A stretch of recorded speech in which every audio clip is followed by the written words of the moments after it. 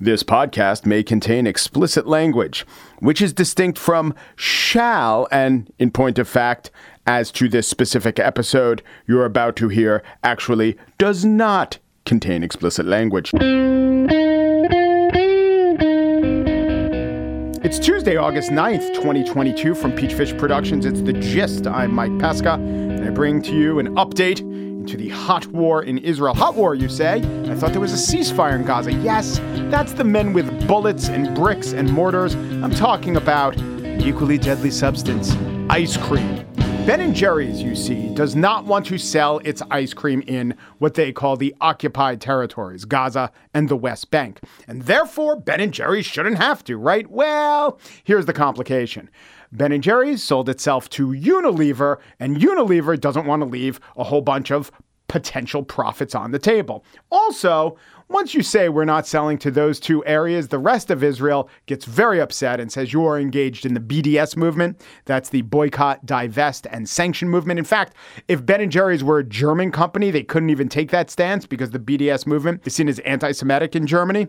But the two Jewish owners of Ben & Jerry's, they knew that they might be getting into some entanglements when they sold to a huge multinational corporation. So they had a carve out. They had a conscience carve out that they could still engage in their activism. They could still name their flavors Pecan Resist, which worked. It's totally brought down the presidency, or Emolument Chocolate Chip, or Frozen Impeachment and Cream, or whatever they want to call their flavors. And they say part of this activism, part of this conscience is not to sell their ice cream in the territories.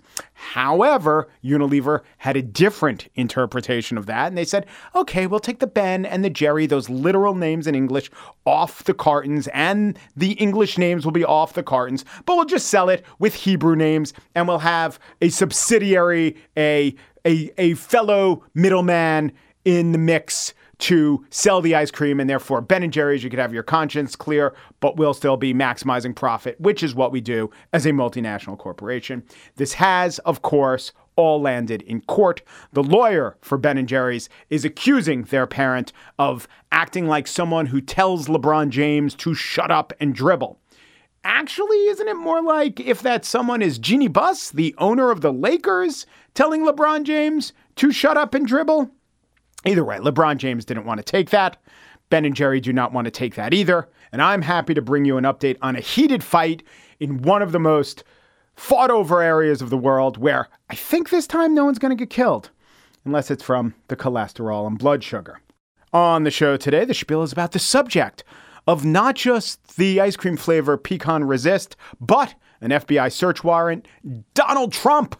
Is it the archives that'll get him? We'll see, because we don't really know what's in the warrant. Didn't stop a lot of people from being very upset and making big predictions about the future of the presidency and America. But first, tomorrow, President Biden is to sign the PACT Act. This is about burn pits. You probably saw Jon Stewart engaging in high-profile advocacy to pass this long proposed piece of legislation. But what are burn pits exactly? And how are their effects felt by U.S. veterans? We'll talk to one.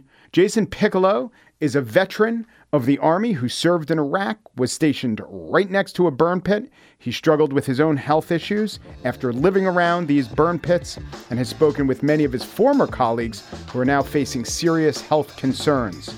Jason Piccolo up next.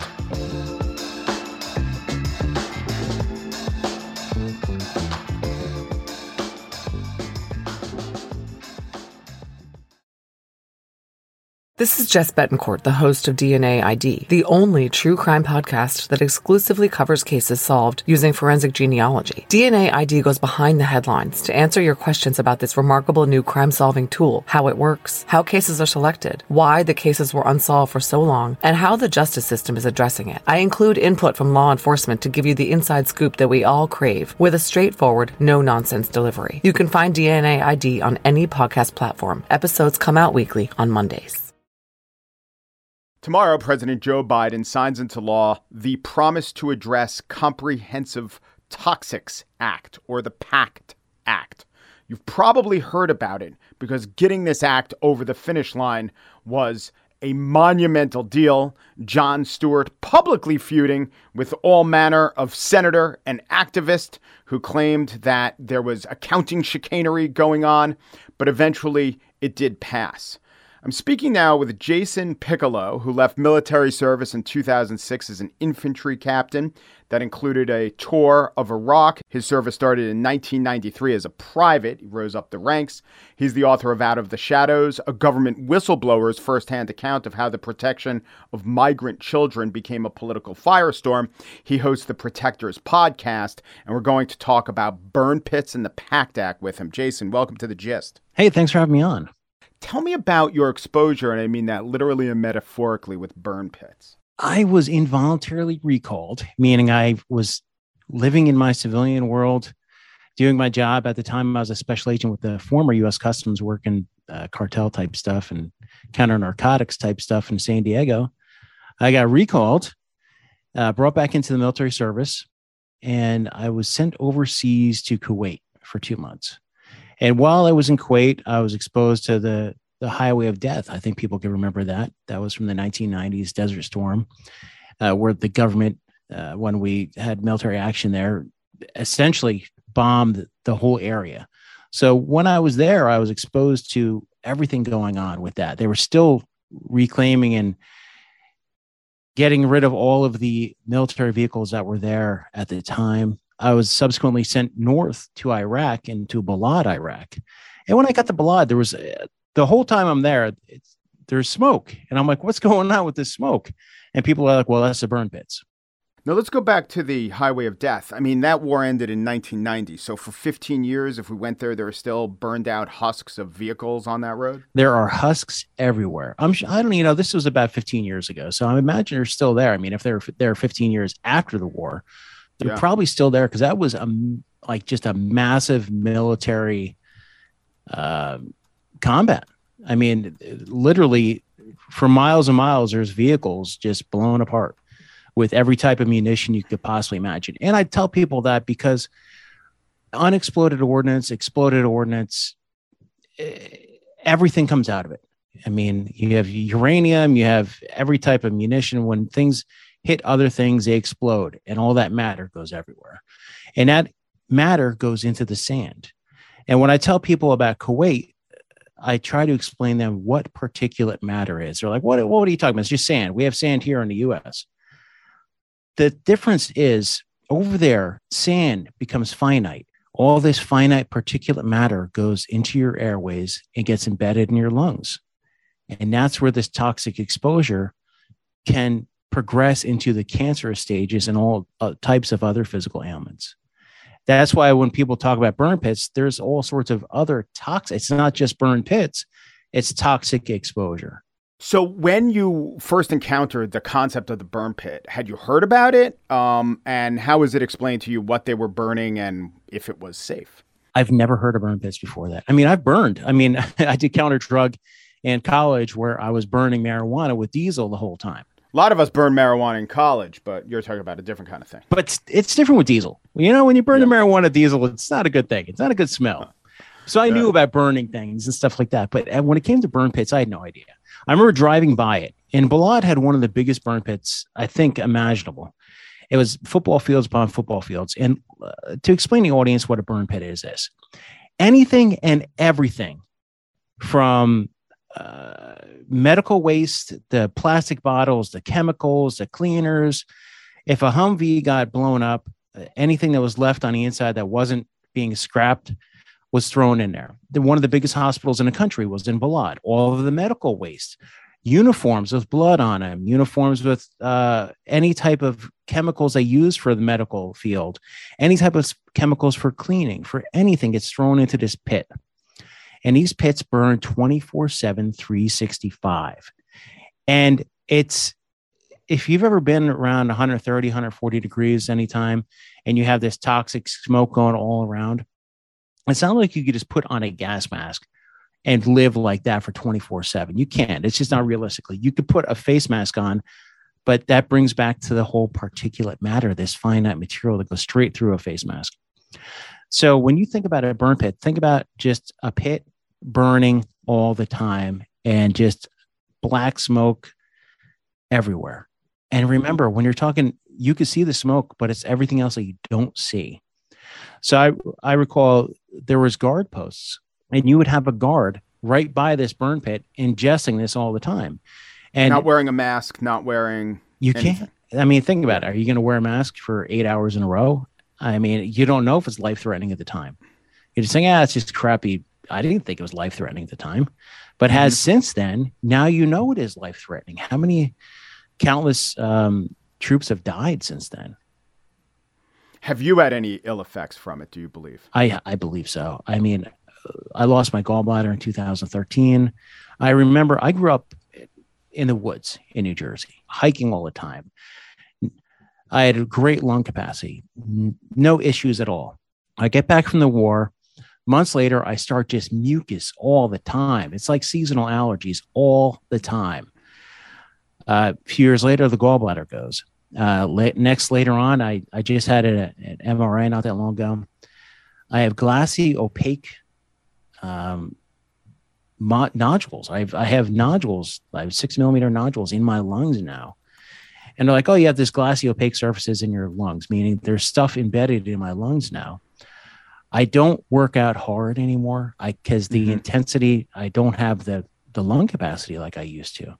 So I believe I've been affected by it. I have rhinitis now. My nose is congested all the time. You probably, if you talk to me in the morning, it clears up during the day, but then it's like a let's play repeat the next day. So it's like, I like to say that I'm not one of the solid, like hardcore, I'm going to have, I should knock on wood, get cancer, but there's so many people are getting cancers. Because think about it, when you get things embedded into your system and things grow like modules and nodules and all the other good medical terms out there, it becomes cancer.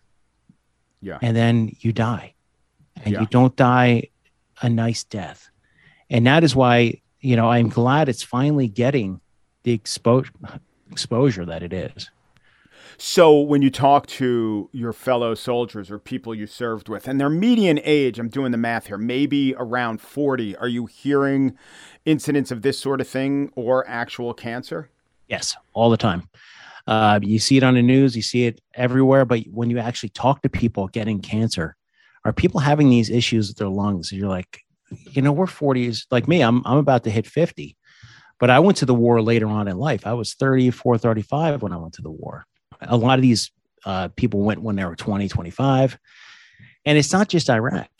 It's everywhere that they could be exposed to toxins, Afghanistan, everywhere. Now, the PAC Act is great, helps veterans. I love it. But I always bring this up when I talk to as much as I can, because I was talking to one of my buddies last night, an FBI agent. He was deployed to Iraq 3 to 4 times for 90 days at a time. Mm-hmm. How many DOD civilians, how many federal civilians, whether they're law enforcement or not, have been deployed to these same combat zones, these same zones with these burn pits that had been exposed? When you go to war, it's not just the soldiers. It's not just the Marines, not just the sailors. It's the thousands of people who support them that are not in uniform. The contractors, the civilians, the employees that are just getting exposed and they're not getting a lot of help. When 9/11 happened, and this, the audience will know this about the 9/11 toxins that came out of that dust, same kind of principle. Everybody that responded to that site was exposed in one way or the other. You could wear the medical masks, but it wasn't just the first responders. It wasn't just the emergency responders.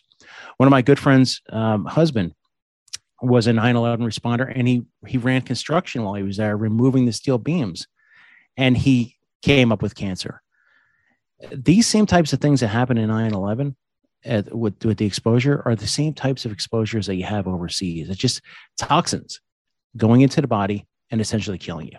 I mean, that's that simple. So this bill, or a version of this bill, was actually introduced years ago. Were you and your fellow veterans on it and paying attention to it for years and years? You hear it, you think it's going to be great, but, I wouldn't say I was burned by it, but the burn pit registry, that's been going on for 10 years. Whatever happened to that? I've put claims in with the VA about my lungs, about my gallbladder, about rhinitis, about everything. Deny. How many people, let's say 200,000 people put in for a claim, how many people are actually getting? Because they're not addressing the fact that you can be exposed and you can get help. They don't really count it towards your military service. Like, you're just getting older, whatever. Mm-hmm. And I'm hoping with the PACT Act, your presumptive indicators, like let's say I have rhinitis, I have lung issues, that they could say, okay, if this happened within a certain time frame, you could say, we could presume that it happened towards a war. And I'm hoping with this and with the burn pit registry that the people out there who need help get the help. My concern is not getting a paycheck. My concern is if I have health issues later on in life, that I could go and say, okay, I need help. And this is why I need help. Have you been disappointed by failure of the government, the federal government, to act on this issue in the past? Yes. I mean, think about it. Agent Orange took us decades. This should not, when the first study of the Balad burn pit came out, it was, by, I believe it was Lieutenant Colonel or Colonel, did a study, said, okay, this is what's happening. This stuff's really bad. And it got discounted. It was like, you know what? We're not going to presume that these people are getting sick from burn pits and toxic exposure. It shouldn't take. The wars went on for 20 plus years. There's still soldiers deployed in combat zones right now who are still burning stuff. Even if they're not in the combat zone, there's still burn pits and toxic exposure. And even if they did get rid of the burn pits, there's still other areas that they could be exposed to. There's, when you're getting rid of waste, there's always going to be issues. So were you following the political process on this for many years? I tend to stay, I've learned my lessons when it comes to politics. If anybody's ever Googled my name, about following and seeing the political firestorm that goes with it. And that's as true as when it comes to everything. I follow it, but I'm not too hopeful. I'd love to see that we're going to pass a PACT Act, boom. But I'm still trying to figure out why you have something like the PACT Act. It can't just be simple. This is what's happening. Let's pass it. No, we're not going to throw in any pork or anything else. Yeah, I mean, the Balad burn pit, Army Times was reporting on this, 2 years after you were there in 2008, and some version of legislation to address these concerns have been introduced for almost a decade. There was a short time period in the last couple of weeks where the bill had at first passed and then, by a preliminary vote, then it went back to the House. Then what happened was the majority of Republicans withdrew their support on the argument that mandatory spending was going to get classified as discretionary spending, and they worried that this could blow a hole in the budget. Did you actually follow that debate and see if they had good points, or at that point were you just so sick of it you needed the bill to pass and you weren't buying these accounting arguments? I don't buy accounting arguments. And, as someone who's worked for the federal government for 20 something years, when we're talking about $300 billion over decades and decades, that's what this bill is, $300 billion over decades. When we have so much fraud, waste, and abuse going on within the government, which is a story for a topic for another day when I retire. But when you have so much fraud, waste, and abuse going on right now, or just even waste when it comes to military spending or when it comes to spending in general, let's not put political points behind this. Let's not say, hey, you know what? If this is supported by the Democrats, we're automatically not going to support it. Or this is supported by the Republicans, we're automatically not going to support it.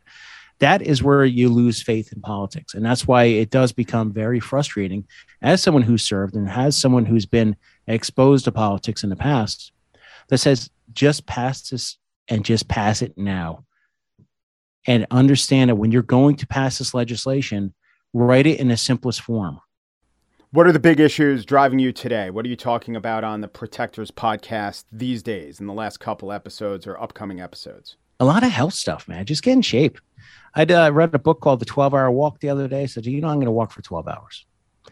I'm going to get myself in shape. So if I do have these health issues, that I can battle them. And I want other people to be empowered as well. It shouldn't be about political discord. It should be about, hey, you know what? Live your life, learn something, and just move on. Jason Piccolo is a retired infantry captain. He's the author of Out of the Shadows, a government whistleblower's firsthand account of how the protection of migrant children became a political firestorm, and he hosts the Protectors podcast. Thanks so much, Jason. Thanks for having me.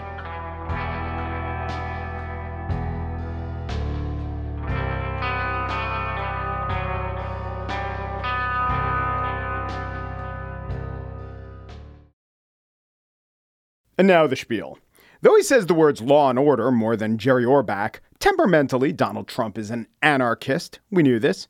In terms of turning his lead balloons of policy into gold, he wasn't much of an alchemist. And today we're finding out he comes up short as an archivist. Mar-a-Lago was raided by federal officials looking for what the Washington Post and others described as classified and unclassified material that did not belong to him. But we're not really sure what they were looking for, and we're not really sure what it means. However, in this media environment, the absence of information is not a moment to be mum. It's an opportunity to shine with extreme conclusions and completely uninformed speculation.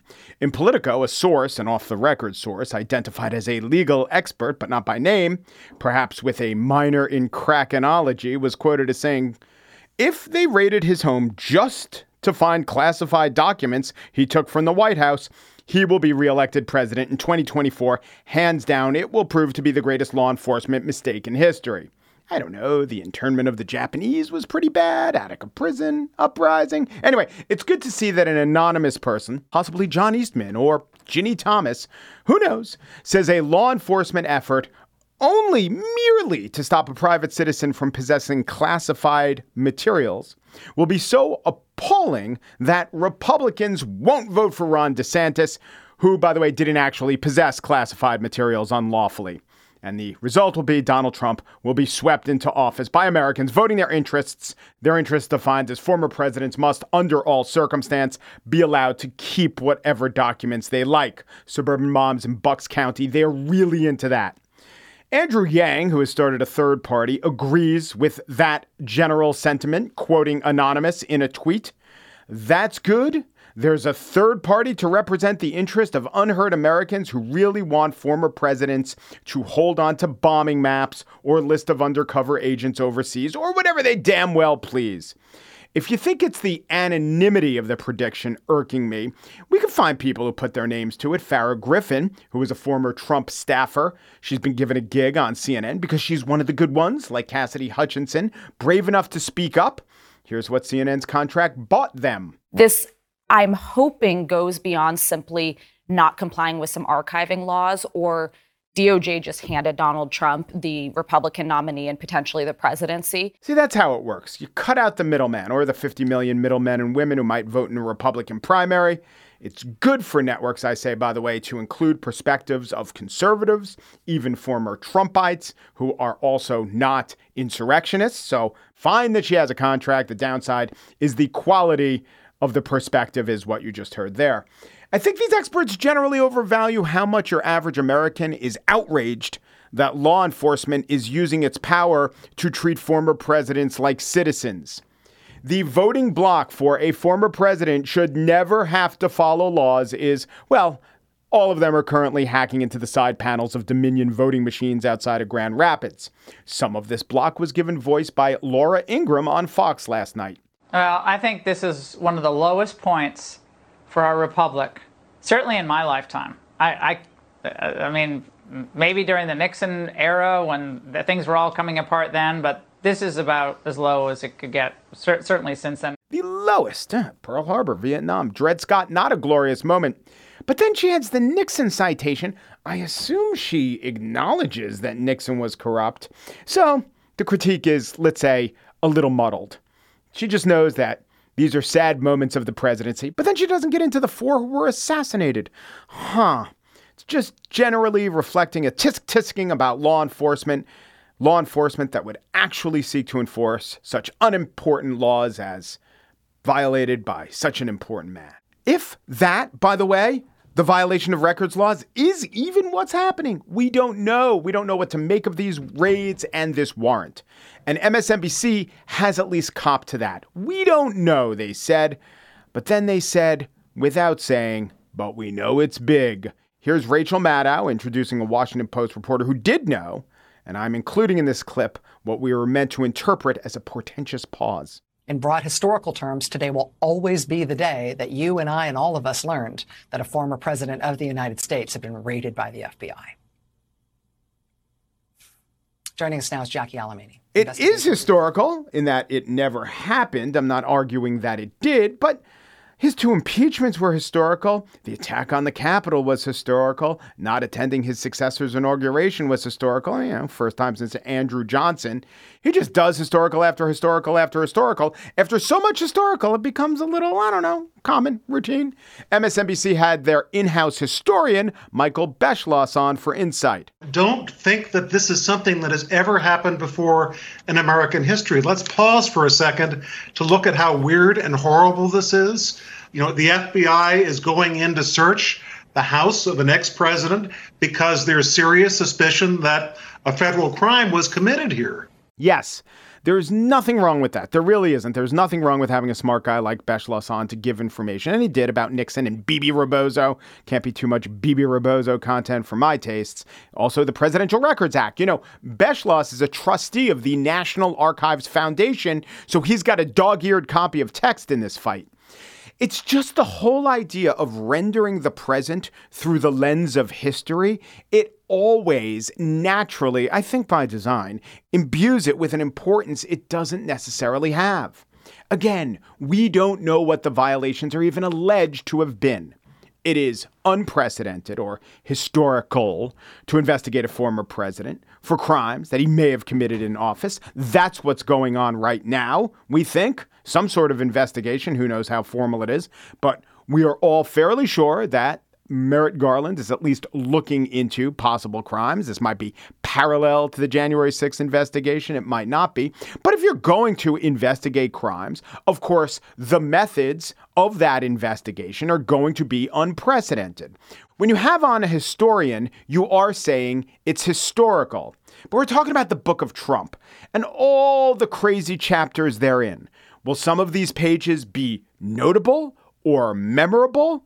We don't even know what the pages are, or if those pages will be archived or flushed down the toilet like so much of the other refuse generated by our former president.